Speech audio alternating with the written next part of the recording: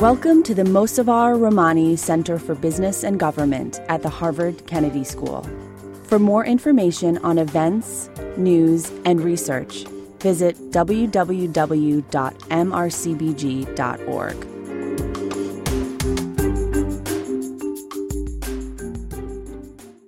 Okay, time to start. Welcome to everyone. I'm John Ruggie, and I'm very happy to be here today with Florian and Berg to talk about ESG ratings. Now, I'm sure Florian will explain all of this in much clearer ways than I can. But one of the major developments in financial markets in the last decade has been the incorporation into investment decisions of environmental, social, and corporate governance criteria. It is about $31 trillion worldwide today, which makes up about a quarter of all assets under management. Extraordinary development. And if you look at a chart over time, it looks a bit like a hockey stick. It was sort of flat in the 90s, slightly curved, and then 2007, 2008, woo, after the financial crisis. 2016, it kept shooting up. In the U.S., assets under management that included some sort of ESG criteria between 2016, the Trump election, and 2018 jumped 38%. And those two may not be causal, but it's an interesting correlation. So we look forward to Florian's talk. He has a very diverse and interesting background. He has a PhD from the University of Paris in economics. He is now a researcher at the Sloan School at MIT. And in between, he's been both an analyst and a strategist at hedge funds. And so, Florian, without further ado, thanks for being here.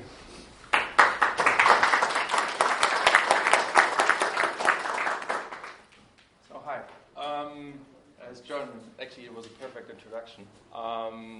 So it was a very good overview of what's happening. So actually after my PhD, which was already about sustainable strategies, I joined Amundi, actually before and after, which is one of the biggest asset managers in Europe. And that was in 2009. And I started working on trying to make traditional strategies sustainable. And I think we had 4 billion in sustainable investing, and 3 or 4 years later, we already had 60 billion in sustainable investing. So that's actually a massive increase, right? And that's a little bit what happened, what John actually said. In 2008, 2009, it started, especially in Europe, that sustainable investing really became a big thing. And so those 31 trillion US dollars of assets under management, they need signals, right? You need to figure out what is actually sustainable or what is not. So you need ratings. You need firm level ratings. And that's what that's the ESG rating we talked about, environmental, social, and governance rating.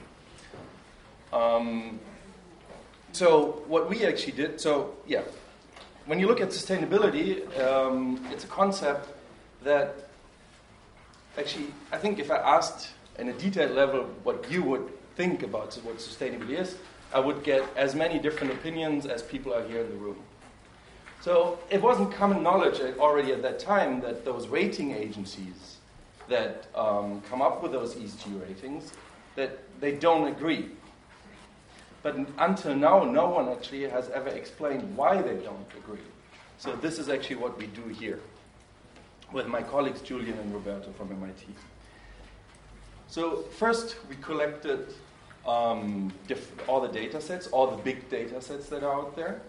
So that was Vigeo Eiris, KLD. Those actually were the two first. They started in the 80s, French and American. Then the others are Asset4. We also have Robeco-SAM, which is behind the Dow Jones Sustainability Index, which you might have heard of. And the last one was, what I had, Asset4? MSCI? No, we didn't have MSCI Asset4, Sustainalytics, Rebecca Sam, KOD, and wait, what did I forget? Sustainalytics. Yeah. And so, but there are two more missing. The biggest player is actually MSCI and Ökom. So we didn't get them in the beginning, but once we actually published our findings as a first draft, some newspapers wrote, the FT wrote about us, and we had a lot of downloads on SHRN, and they get actually contacted why they are not part of our research. So then they actually contacted us, and we got the data in the end. So that's what we're doing now. We're integrating that, but it's a lot of work. So I'm just showing you the results of those 5 rating agencies, and I will. I think the initial results of integrating the others show actually that there's not much difference. But we will put a draft online probably in December that will integrate the others. So comparing all those data sets between those 5 rating agents that we had, we could actually see that those ESG ratings are constructed in a similar way. And I will show you that here. So first, they all start with attributes, theoretical attributes. Theoretical attributes is, for example, climate risk, transition risk, physical risk, could be human rights issues, child labor, supply chain management, could also be gender bias in your company. And those attributes, then they want to measure. So they need actually a proxy for that. Because gender bias, for example, in a company, if you really want to measure it, you would need hundreds of people following every woman and man and really to try and write down what happened actually in those conversations. That would actually have privacy problems and also would be hugely costly. So that's why we need proxies. And a very simple proxy is then the salary gap between men and women, for example. And that we denote as an indicator, I. So there are, between the rating agencies, there are between 40 and 800 indicators, depending on the rating agency. And they all then come to a final rating. There's actually there's a step between. What most of the rating agencies, not all do, is they regroup all the environmental, the social, and the governance indicators, and then they create sub-ratings for the environment, social, and governance dimensions. And then they actually they aggregate those 3 dimensions into an ESG rating. And this aggregation, so then you end up with a final rating. So this is the overview of what an ESG rating is. Let's look a little bit at the problem. And the problem is the divergence, as I said. So they do not correlate between rating agencies. So when we look at this is actually a simplified correlation matrix. As you can see, is the correlation between Sustainalytics and VGO on the ESG rating level, for example, is 73%. This is actually the best correlation. So they don't agree, actually, as you can see. The lowest correlation is 42%, which is actually quite low for if you want to measure the same thing. And what you can see here is actually that the green means that it's high correlations, the orange means that it's lower correlations. And what you can see is that KLD is actually fairly different to all the others. And that is very interesting from an academic point of view, because most of the academic research is based on KLD. Whereas it's just a legacy database, because MSCI bought them, and they don't really have analysts behind them anymore, so they don't continue that service. Investors don't really use it, but a lot of still academic research is based on those ratings. I will talk about more implications later. And what you also can see is that the correlation for environmental is a little bit less than for ESG when you take the average, and it's very detailed in our paper. As the social dimension is less than the E dimension, and governance has the lowest correlation. Where you can see between for KLD and SF4, for example, there's just no correlation at all. It's even slightly negative. Yeah. So to see, to give you another intuitive way of seeing the divergence, what we did is we took the 5 rating agencies and we looked at the common sample between those 5, and we looked up the top 20% best rated companies in each rating agency and created a common set between those companies that are in each, in the best rated part of each of the rating agencies. And so in total that would be theoretically, would be 164 companies if they agree. We end up with 25 companies for the best. It's really hard to make actually a portfolio with 25, create a mutual fund portfolio with 25 companies. You would definitely have problems with your risk profile. So that means the choice of creating a portfolio for a mutual fund or for an investor depends heavily on the choice of the rating agency.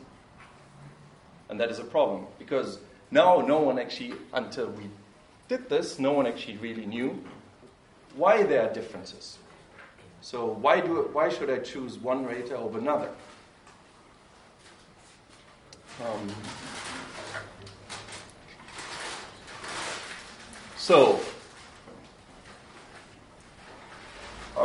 And the reason why they diverge is because this is a theoretical framework, and then actually we did that empirically, we estimated it. There are basically 3 sources of divergence. The first is, I talked a little bit of gender bias, right? Again, you have here the A's, the white circles are the theoretical attributes. Those are the indicators for each rating agency, and this is the first rating agency and the second rating agency. So a gender bias, as I said, you have different proxies for that, different indicators, right? Those 2 different indicators could be the salary gap or how many women got promotions compared to men. So you see, they both want to look at gender bias, but they do it a little bit differently. So you have a measurement divergence. Another reason why they diverge is, for me, I grew up in Germany until I was 18, and then I have lived abroad for almost the same amount of time. And in Germany, I remember, I was frequently in the news, electrosmog and overland lines causing cancer. When I moved abroad, I never heard that again. And so you can see there's some cultural difference between rating agencies. For example, this could be a German rating agency, and they would measure electromagnetic fields.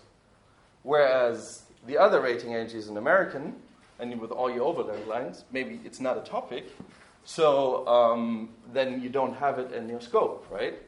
So that's a second source of divergence, the scope divergence. The third, and then, as I said, the third source of divergence is weight divergence. Because you have all those indicators, and I said they are between 40 and 800, and you want to have one final rating. So you have to aggregate them. Simple way would taking an average, right? But that doesn't seem like a good thing to do, because you would probably argue that CO2 emissions are more important than gender bias. Or the opposite, depending on what you think. I like your critical smile. Good. So those are the 3 sources of divergence, and mathematically we needed those 3 sources of divergence because we ran a lot of machine learning then in order to disentangle that and estimate how much each source of divergence contributes to the overall divergence. But you can also see that scope and weights is actually it's kind of the same thing. It's a conceptual difference, right, between those rating agencies. Because if you just set the weight to 0, then it drops out of the scope, the indicator. So in order to compare those 5 rating agencies, because I said some have 40, some have 800 indicators, we needed a common language. So we needed to match those indicators. And we created a taxonomy. So again, A is our theoretical attribute, I are the indicators, and then we created categories and put the categories in certain, the indicators in certain categories. And the way we did this is we took all the indicators from the 5 rating agencies, and whenever we saw that 2 actually indicators from 2 different rating agencies would measure the same attribute, theoretical attribute, then we would put it in one category. Categories can be broader and more granular and less granular. For example, electromagnetic fields, there are 2 raters that have it. Clear, it's a new category. Supply chain management is more complicated. Some raters have only one, one indicator for supply chain management. Others have 40. So sometimes in those categories, we would actually put in 40 of those indicators. And then we would just take the average inside. And econometrically, machine learning-wise, that actually is a very good approximation of what's really going on, and I would show you that this actually works in the slide after this. But first, now since we actually have a common language, we can dig a little bit deeper. Now we can actually look at correlations on the indicator level. So we came up with 64 categories. Here they're a little bit less because you would just not see anything. And what you see is that correlations range from 65%, access to healthcare between Sustainalytics and Asset 4, to minus 47% in responsible marketing. What does that mean, minus 47%? So one rating agency thinks you're a good player, and the other rating agency systematic thinks you're a bad player. And then the highest correlation, surprisingly, or not surprisingly, is Global Compact membership, 86%. You think, 86% is a high correlation. It's actually not at all, because Global Compact membership is just yes or no question, right? And you have a database in the internet where you can actually so you go on the website, you just type in the name of the firm you're looking at, and it says exactly when it joined the Global Compact. So I thought, maybe we have a data problem here. Obviously, I dig deeper into the data.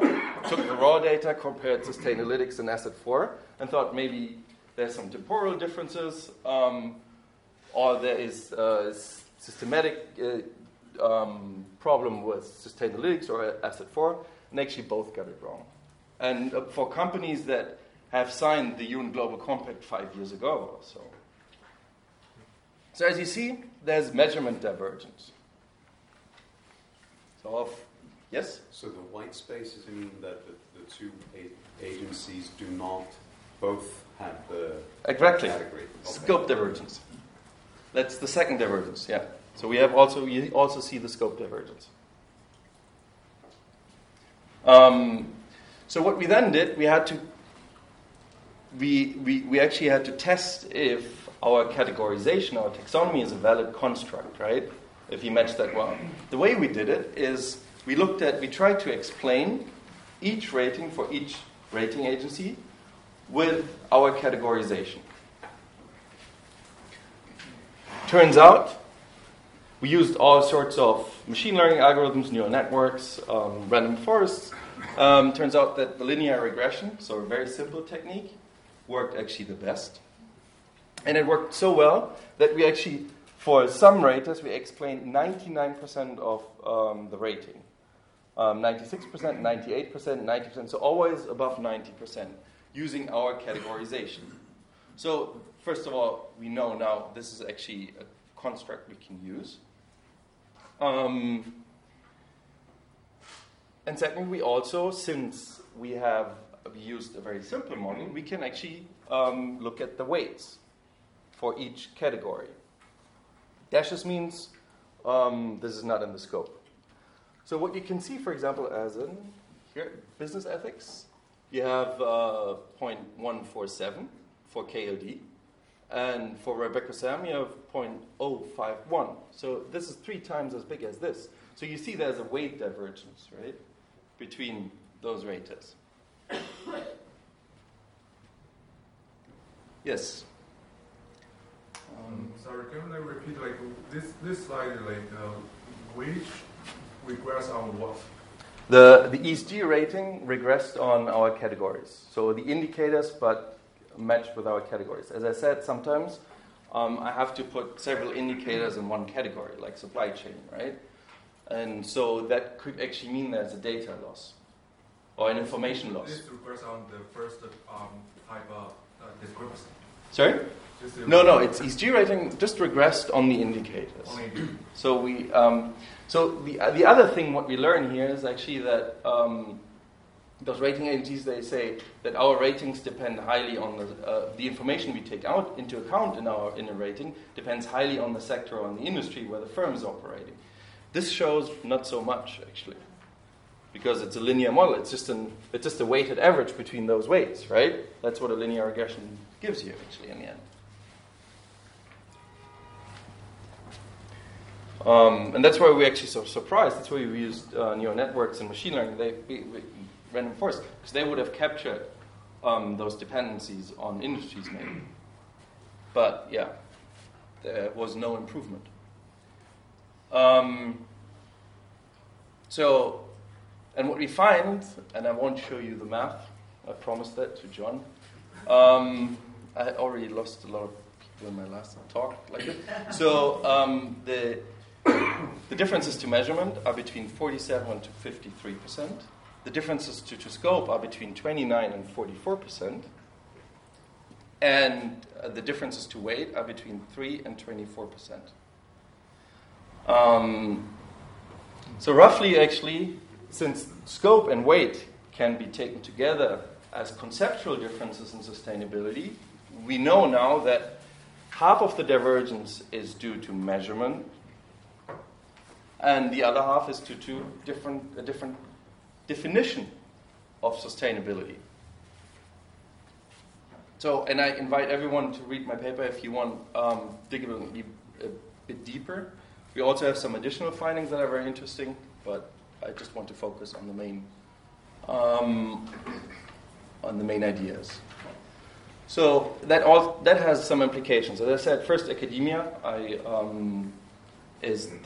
Most of it is used. Most of academia use still KLD data to do research on. So there's obviously a problem because it seems like that in the correlation space it's a little bit different than the other rating agencies. And for companies, they can actually now. There's a saying. As a company, if you want a better ESG rating, just look at another rating agency, right? And so now, actually, this model that we gave, actually, this methodology that we came up with, can be used for companies, and then they can spot where actually the differences are. So they can say, our main difference between Asset 4 and Rebecca Sam is we have a very bad rating with Rebecca Sam because it's due to measurement differences in the category health and safety issues. For example, or CO2 emissions or gender bias, right? Or it can be a scope issue or a weight issue. So they can use that and then can go to the rating agencies. For the rating agencies, they were actually, I presented it to almost all of them that are in the study, and they're actually quite surprised about a couple of findings. And so for them it's actually very interesting that they always thought it's conceptual differences, but this actually shows that there's a lot of differences in measurement actually, and they're almost more important. For investors, it's the final question: what do we want with sustainable investing? In the end, we want to create an impact, right? We want to change the world a little bit. And we only do this if you change prices on the stock market. So if investors actually buy a stock and drive up prices, then this company can actually refinance itself more easily and can use the cheaper funds, to engage in social responsible behavior. compared more sort of responsible behavior than compared to the others. The problem is, if we now have, with 5 different rating agencies, or with 7, we have 7 different signals, there's a signal dilution, right? As I showed, out of 164 companies, they only agreed on 25, right? That they actually top. So, this signal dilution will actually prevents us to harness all the potential that we have actually with sustainable investing. So,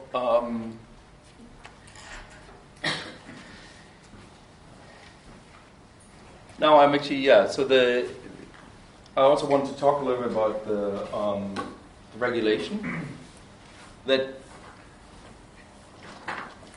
actually should happen. So the problem is, one of the big problems we had with rating agencies was, even we as researchers, we tried to get the data, and it was very complicated to actually really understand what the data means.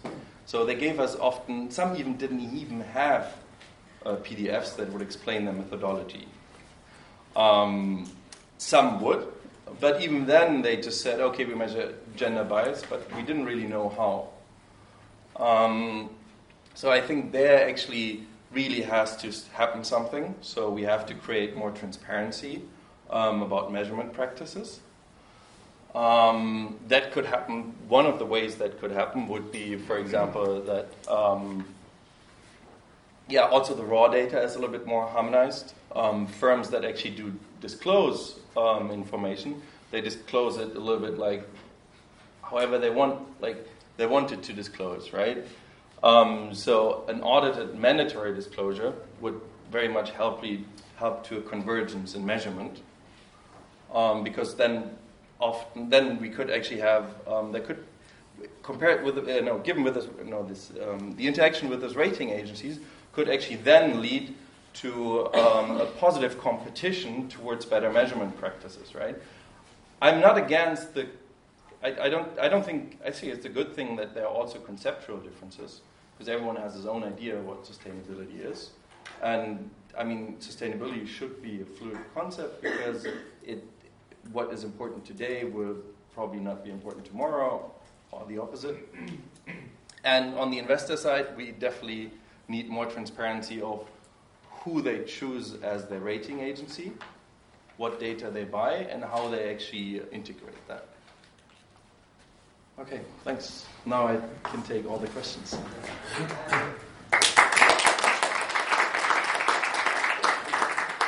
Florian, can I ask a question? In the past decade, as we said at the beginning, there's been a massive increase in ESG investing. Mm-hmm. Now, the investors are rational, and they must have known about the divergence of the ratings. So how do you explain putting money into something that was at some level incomparable according to different rating agencies? Yeah, let me answer that with my European cynicism. I think there's obviously a lot of marketing involved, right? And the more random those ratings are distributed, the more I can, and I have divergence in signals, the easier it is actually to come up with a portfolio. Is it meaningful? You don't know. That is the problem, right? That's why I said, if you really want to have impact, we have to work on this. We have to get this. We have to improve that. And I think that is, so I think having worked in those companies, I sometimes got the feeling that actually they were quite happy about this divergence, unfortunately. But again, I mean, it's all, I think when we just look at it, the massive change that happened in the last 10 years, right? When we compare that to financial accounting, for example, it was very quick. And so, I mean, there's also something very optimistic, right, about this. We just need more time, I guess, to get it right. Sort of building on that, I mean, what sort of trend do you see? Do you see sort of SASB and greater convergence, or do you see just more and more of the investors developing their own methodologies and relying less and less on these? that is actually a very good question. So my intuition says there is more divergence for sure. Especially, for example, as KLD doesn't really exist anymore, got absorbed by MSCI, right? And MSCI seems closer in the correlation space to all the other raters than KLD was. I think there is divergence, but we haven't really. So our next paper, follow-up paper on this, will be actually looking at the evolution of this in the time series. But the big problem with all that research is that most of the data has been around for 7-8 years, reliable, because there are so many methodology changes. And so, it makes it a little bit complicated to assess that. But I think, from a data perspective, I think they're all coming a little bit closer, just looking at correlation coefficients. I have a question about the methodology, especially about the weightage you mentioned.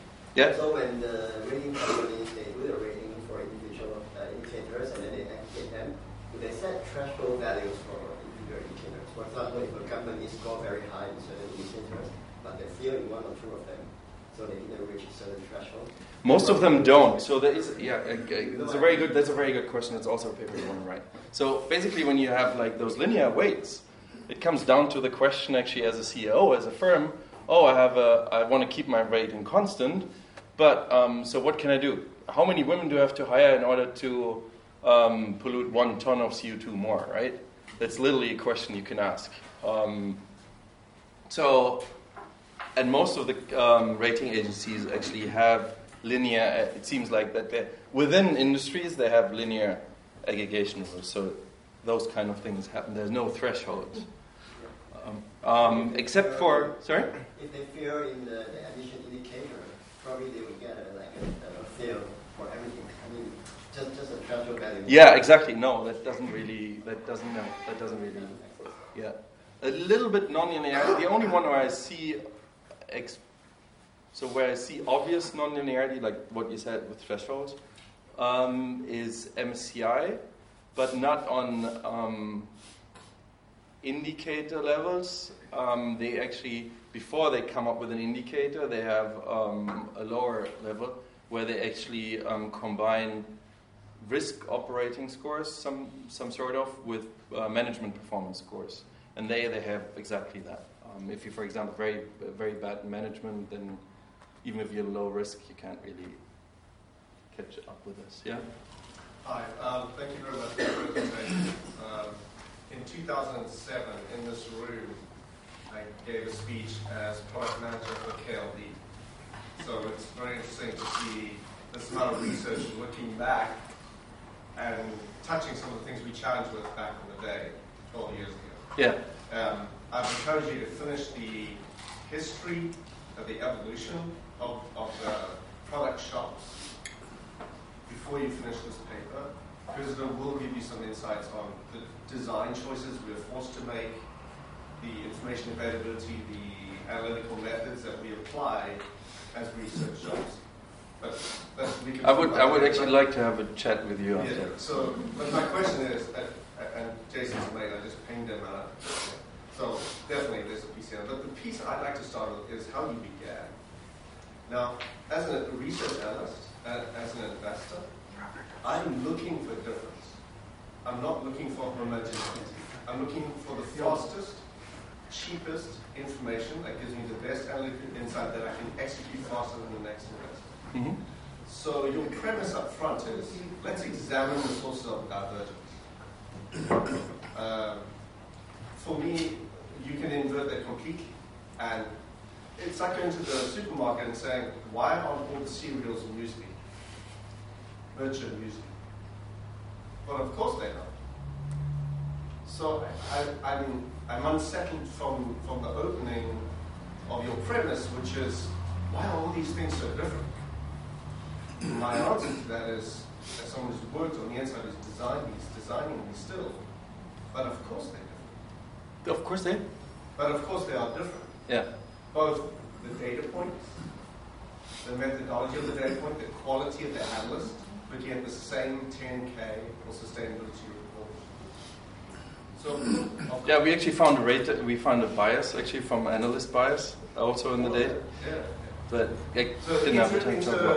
inter-rater reliability was a key issue we had in the access to nutritional index, for example. So I'm just intrigued, like, if I could understand further the opening premise, why are you expecting it to be similar? Why aren't you expecting it to be different? Because I think there is the expectation of investors, or they at least. I mean, we have to understand the difference, right? If I, as an investor, want to engage in sustainability, right, in sustainable investing, and I have 7 big players in the field, who do I choose? Cheap. Yeah, but yeah, you'll make your decision. But the cheap then means, but you also you want good quality of the data in the end, right? If you're a little bit not so cynical and don't only do it for marketing reasons, you actually really want good quality data. So you think, sorry, so could you restate the opening where you say why aren't they similar? Why did they diverge? Is that the ultimate question we're looking to answer? With this paper, yes. Yeah. But it's not only why, it's also how. Yeah, it's how. Yeah, it's pretty, how actually discuss it probably better, yeah. Exactly. How? I mean, it's also complicated for firms, right? If you have 7 different rating agencies and then you have, in the same category, you have completely different results between 2 raters, what are you going to do? I heard about firms, actually, I talked to CSR managers, heads of CSR departments, and they said, what are we supposed to do? I mean, my management just wants to stop writing those disclosure reports because, I mean, they come to completely different assessments, whatever we do anyway, right? So there's actually, with firms, there's a lot of frustration building up. For example, Novo Nordisk is now refusing to complete the assessment. Who? Novo Nordisk. Okay. They are now refusing to respond to the rating. Yeah. But let's look Yeah, just one comment on that. Philosophically, does agreement have to be explained? Yes, always. Does disagreement have to be explained? No, never, because it's natural for us to disagree, right? But I think it's semantic because you're looking into, you have all these divergent results here, and we don't know how they got the results. And so you're asking, how did they get to diverging results? It's not why did they diverge, it's how did they get to that, right? So I think that's the semantic issue. Can I ask a question about the pressures on standardization? Could it be, I mean, quite apart from John Ruggie pushing it, but could there be something in the demand, on the demand side that, you know, if this correlates, if a good ESG index correlates with performance of a company, then that could win out over time. Yeah, and so the question is exactly, what are the forces towards standardization? You know, naturally things are diverging because you want different things, but the investors say are going to be interested in particular ESG indexes, not just because they want to pick something, but also because they need to pick the companies that yield the largest results in the end. And a big argument for the ESG is that it actually correlates with performance of companies. So the different ESG indexes will correlate differently with performance of the companies. And that could be a driver towards, you know, some of these ESG indexes are poor at picking the right companies, and others are better. I think that's definitely the rationale that investors use and why they actually push. I think they probably those that push the most for regulation at the moment. I mean, they're all like, yeah. So you have, I mean, you probably know that SASB as a board that tries to standardize disclosure. You have the Global Reporting Initiative. But I think in the end, I mean, yeah, it's very much, there's no, I don't see, I mean, the European Union tries to like, systematically push for it. There was a vote in the House a year ago, which was actually where even I think some Democrats voted it down, about mandatory ESG disclosure. I think it's mainly driven by investor demand, yeah, for sure. And I think most of it is because it's just when portfolio managers go to companies, to the CFO, and ask questions about this and he can't answer, then obviously he wants to start measuring that and realizes it's important, right? I think that's probably the biggest channel of pressure at the moment, or was in the last 10 years. Now actually, yeah, if the European Union with the regulation effort that started like 2-3 years ago with this taxonomy, and with the taxonomy and with the green bond standards and CO2 benchmarks and all that, that is definitely as well, yeah, that's definitely a big push. But in the end, I think, yeah, we would need more actually from governments. I think that's a big thing. I think the advantage of like having this sustainability movement is that regulation is always hard, right? Coming up with sustainability regulation just like that out of the hat would be very hard. But if we have actually those ESG leaders now that are coming up and they're disclosing certain information, we can actually use that, what works well, and start regulating that.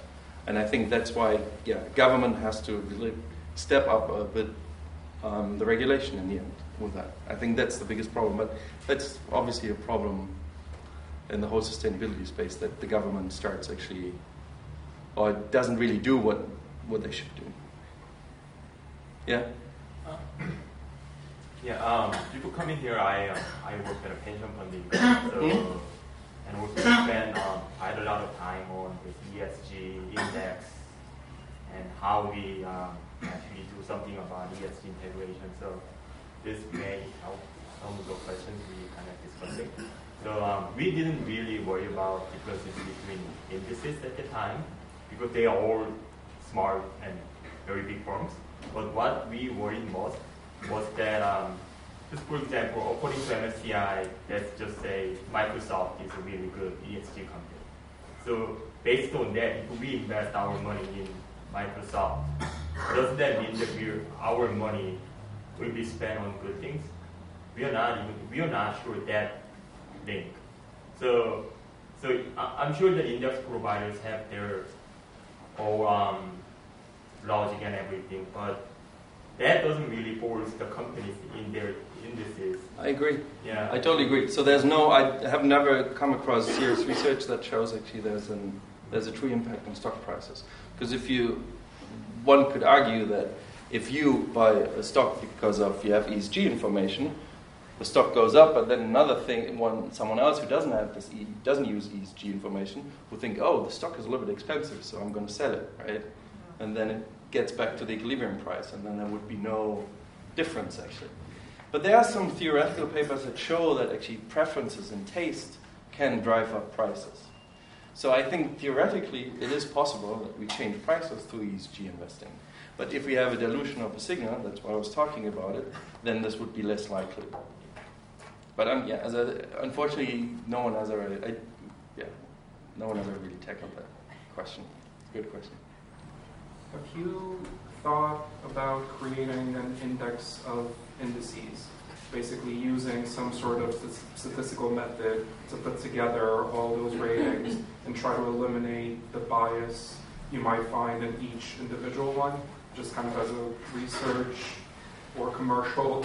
I think that's an interesting question, but that would also a little bit mean that we have kind of the ultimate truth, and that's the whole problem. That's what the whole problem with the whole field, right? We don't really know what the truth is. So the only thing we can say is how actually those rating agencies diverge, but we can't say which one is better. I can only say KLD is a little bit different, and hence, if you want to replicate the academic research that has been done on KLD, it might not yield the same results.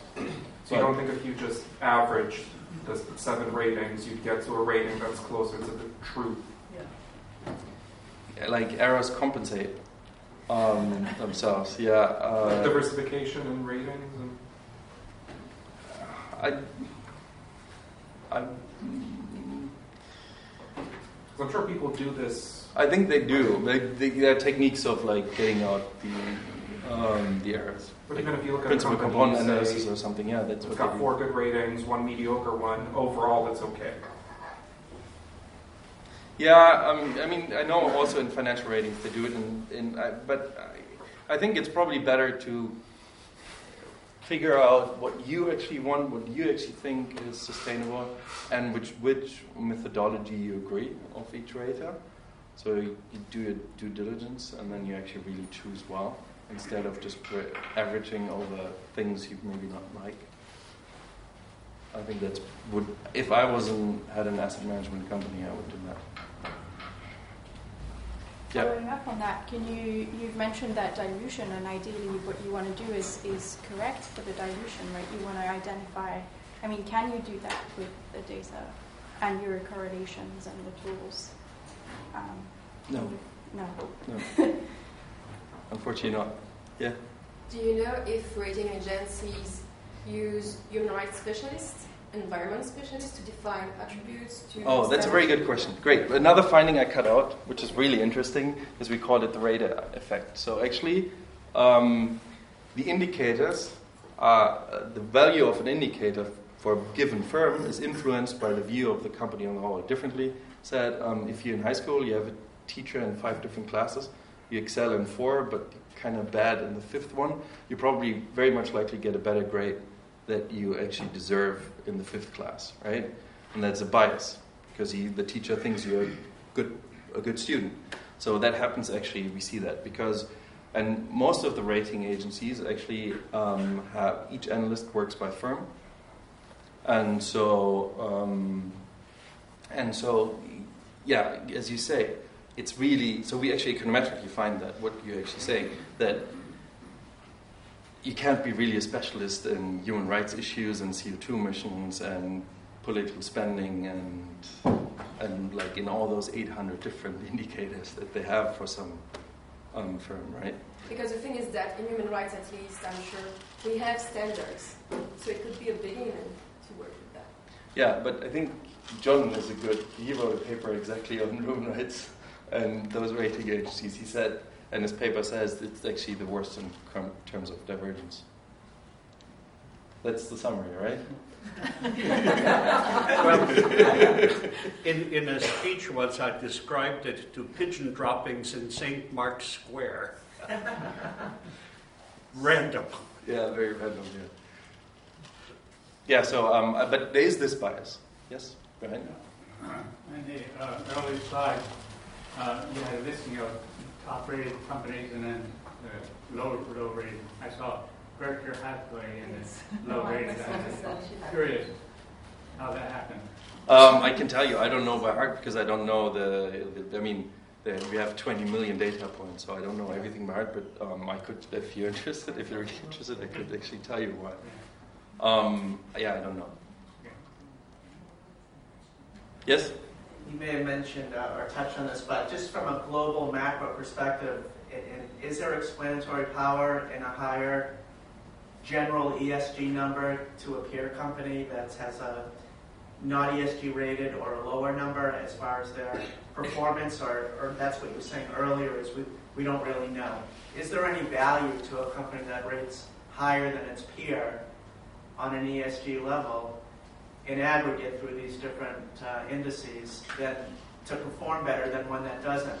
You know, less lawsuits, less human rights issues, greater human rights. I think that's in the general what people are looking. Is there any explanatory power to a higher ESG rating for a performance as an attribute ESG?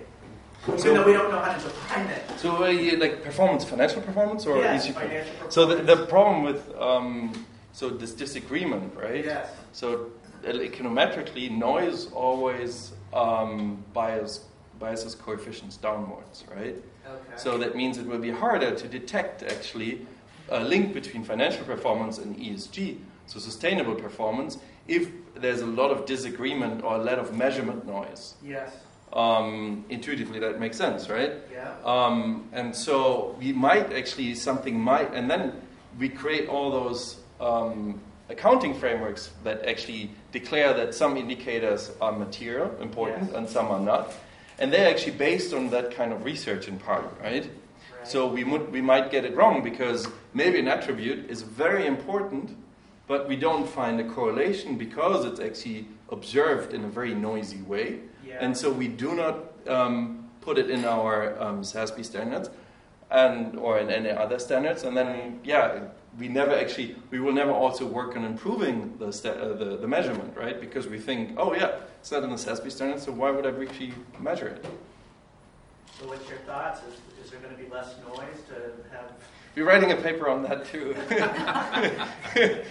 But it's really hard to define something. No, I looked at it. At the moment, I haven't really found a link. That'll fund your research from here on out. Yeah, no, I mean, this is exactly. I mean, we opened up, this disagreement, then what no one actually really written about something, and so that's opened, whole, 10 years of research. Yeah, great. Yeah. Thank you. Yeah. I want to piggyback on Graham's point. In October of 1983, I was hired after graduating from here with a doctorate on race and schooling by a money manager, by an investment management firm in Cambridge that was trying to launch a socially responsible mutual fund. This is 36 years ago. And I was hired to do the corporate social equity research. And in 1983, there was not much going on. Amy Dominy, Peter Kinder, and Steve Leidenberg had not yet, Amy and Peter were together then. Steve was working for Alice Tepper Marlin.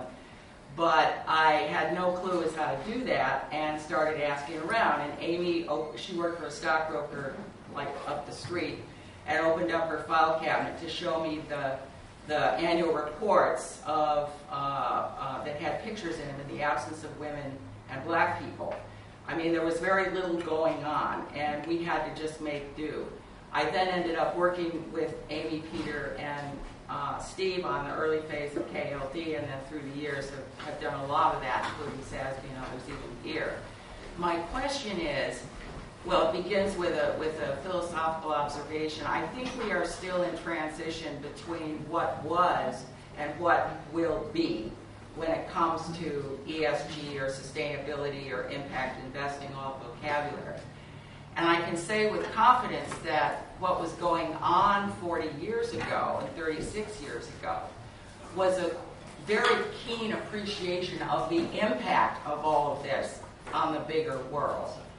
That the idea was not whose rating scheme is the best, but how do we actually make the world a better place? What is the material impact of better corporate behavior on literacy, on human rights, on climate? Well, then climate was still becoming a thing. But all of the outcomes in this context of actual impact in the world. And I think what has happened, at least from my old person observation, watching the evolution of this vast and sprawling industry now that exists pretty much up here and is almost totally disconnected from the ground. I'm embedded in a lot of sort of groups that have no clue about what this is, and I'm trying to create opportunities for openings. How do we get to a point where instead of this, how do we open the aperture so that instead of being preoccupied with whose rating is better and how does this work in terms of company specific, but really look to the broader question of threshold, tipping point, and whether any of this really matters in terms of aggregate impact with respect to human rights, climate, and infrastructure. That conversation is being carried out by some of my colleagues. It is not at all included. I have your paper. I've used it in connection with some current research I'm doing, and I applaud it. It's cool. Sorry I was late getting in. I had other obligations. But in your work, are you looking at any of this bigger picture? So what does it matter, so that it's not so insular? The question of material impact with baselines, thresholds, all of those kinds of metrics that take us forward instead of further into this tiny, teeny, sort of continued, sort of internal, intrinsic set of standards. No, I agree. I think there's a huge confusion with what actually is impact in mutual funds. That was a little bit touched on the question that he asked, right? No one actually really knows if we have impact.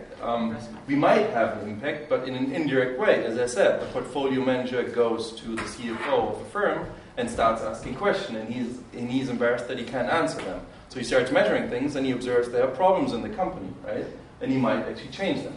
So that would be, but that's not really what we want, right? That's still internal impact. I mean, how does the aspirational piece of this translate into achieving actually some of the UN SDGs, or even some of the sort of aspirational? So there's also a difference between ESG ratings, which are more like a footprint of a company, and then impact ratings. And the MSCI started recently coming up with impact ratings, but this is very much in its infancy. That's right, and I think World that is Benchmarking Alliance trying to do the same thing.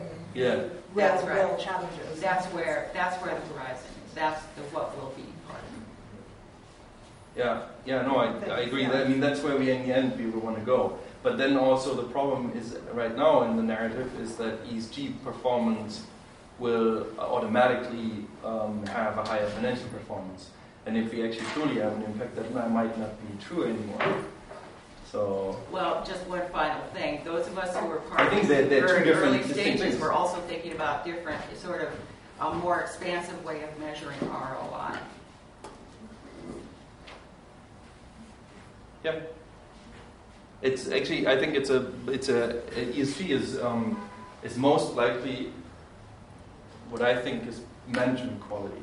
I think if you're a good manager, then you just do those things. They're symptoms of being a good manager, right? And so if there's a link between financial performance and ESG performance, it's most likely this good manager performance actually that will create this overperformance, and not necessarily because you recycle in your company. But it does play into a larger picture. There's for the last 40 years in this country in particular, less so in Europe, the sort of shareholder primacy doctrine of the corporation has held sway. As you know, in August, the conference board, the 200 largest companies in the U.S., issued a statement that shareholder primacy is not sustainable, and that some other understanding of the social role of the company has to be developed. ESG is one of the key drivers of that debate. Yeah, no, so I agree. There is a larger context. This isn't just playing with data for the sake of it. That's right. And even the UK has in their 2020, they've revised their stewardship code, which kicks in January 1st of 2020. And it's really an improved version of the original one and then the later revision, where this is fully embedded, not just for asset owners, but for managers too. So again, I think we need to keep our eye on the bigger prize, which is making a difference in the world, not just improving and upgrading managerial performance. That a firm is not an island. And by the way, there are other asset classes. The multi-asset dimension of this is only beginning to be recognized too. Even as in fixed income, green bonds and so on have opened up that conversation. But how the principles that govern what you describe with this now very robust infrastructure might be applied to a bigger, wider, not just conversation, but action plan that involves multiple sort of parties in multiple ways. It's much more a network effect, I think. Yeah, no, I agree. Than just a company-specific effect. I agree.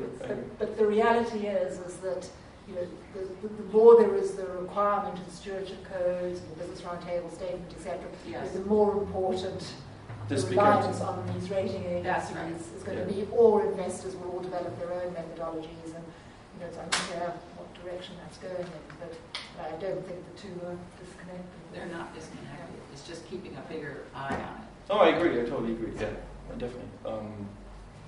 Yeah. So before I came to HKS, I did a lot of work with private equity funds on setting up their ESG management processes, and now I'm working actually in the venture capital industry.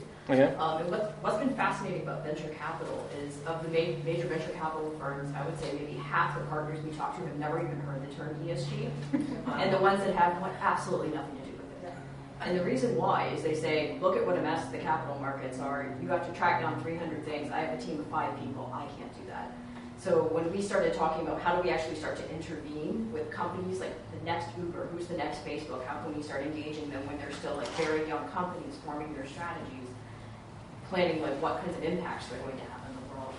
How do we engage investors in that? So basically they said you have to start over, kind of throw it out, come up with what is material, sort of what are these categories, indicators that we need to be tracking as investors in sort of these earlier stage technology companies, and start to build an ESG framework for us. So I'm curious, like, when you look back at sort of what happened with the public equities markets and ratings over like the last 10 years, if you could go back in time and start over, what would you do, and what advice do you have for us so that we hopefully have a better trajectory? I think, so this is actually a little bit evolving in that sense. It's a very good question. So I was, when I came back from so I was always in public equity, and when I came back from I worked in a hedge fund which was not ESG related, macro strategies, but after that, when I started my position at MIT, I was invited to speak about our project 2 years ago at a round table.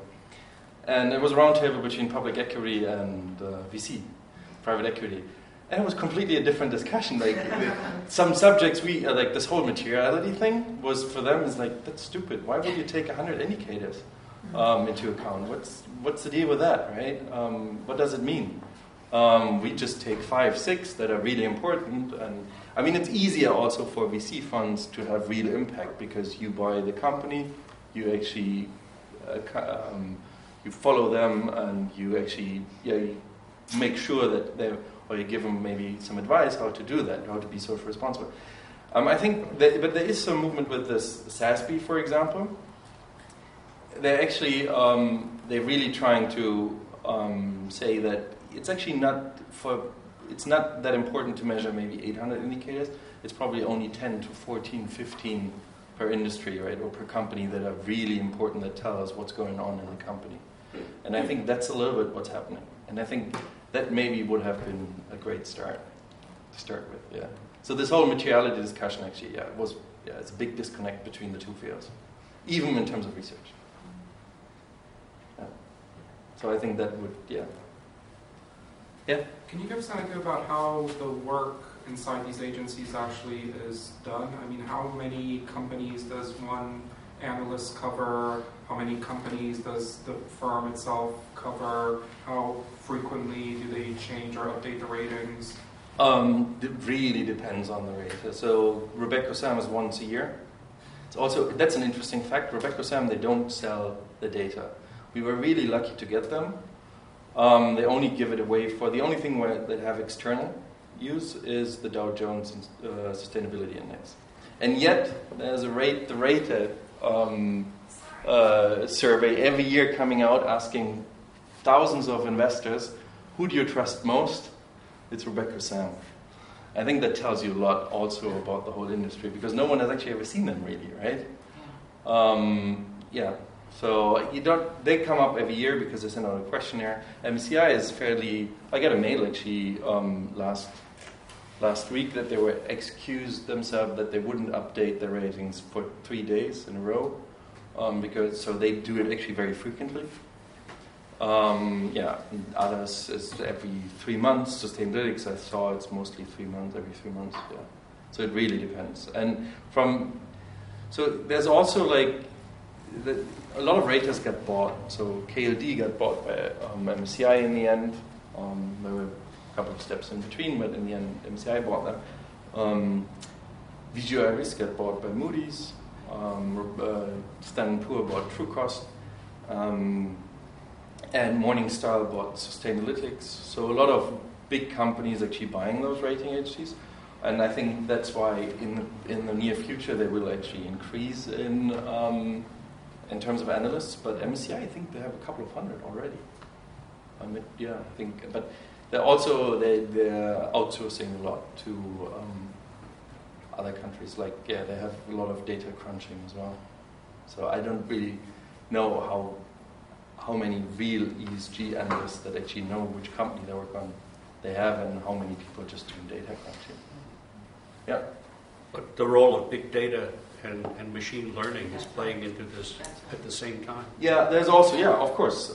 We can now observe CO2 emissions from satellites, all those things, right? But that's a massive step up, right? You need a lot of money in order to figure out where the factories from a company are, and then you can maybe fact check if they actually emit as many CO2 emissions as they claim. But there are also rating agencies like True Value Labs that actually just do ratings by web scraping information, and through that actually decreasing cost of the whole process. If it's reliable is another question. I think we've seen too that when the smaller agencies get purchased by the larger ones, they are more lenient in their rating. Do you see that?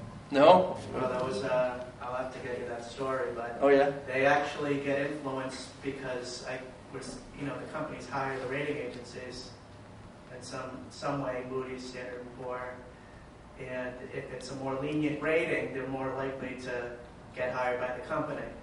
Yeah. You don't know this? No. Okay.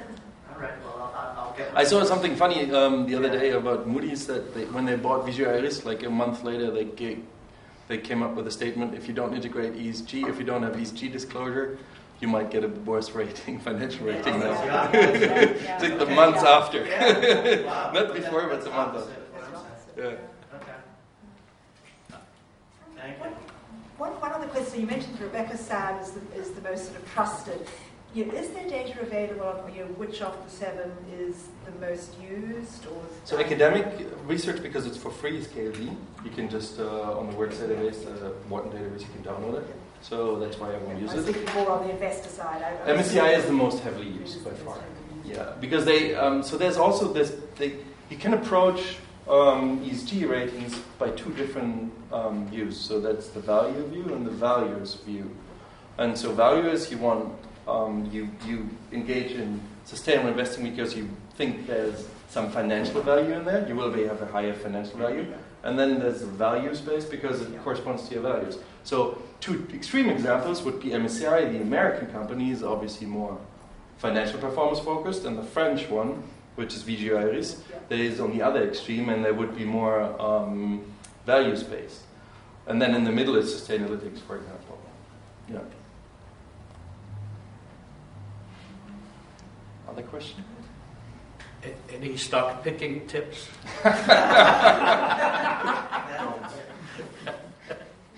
Don't ask me. So, I was going to say there weren't particularly well-known companies. It was interesting seeing the top quantile, whether those would be the companies you'd automatically. No, don't ask me about that. I have one more question. Yeah? Yeah. This is something that I've been kind of thinking in my head for a while. So in portfolio theory, I guess there's an archive data for not impact investing, but just traditional finance investing.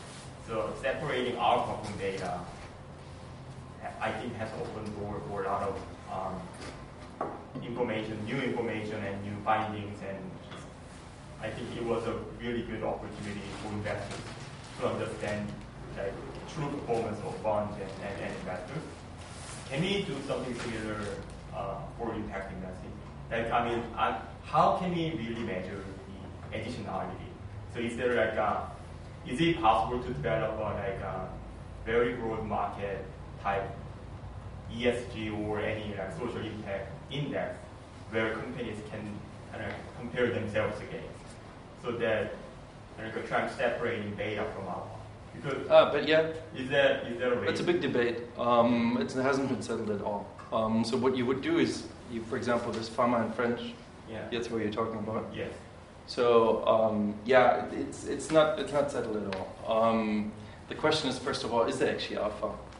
And if there's, it does actually the beta load, and do you find something alpha? That is even a question. I wouldn't think that it's really settled. And the other question is it rather, does it load on alpha or on beta, right? There are some papers about this, but I don't think there's any straightforward conclusion, unfortunately. Yeah.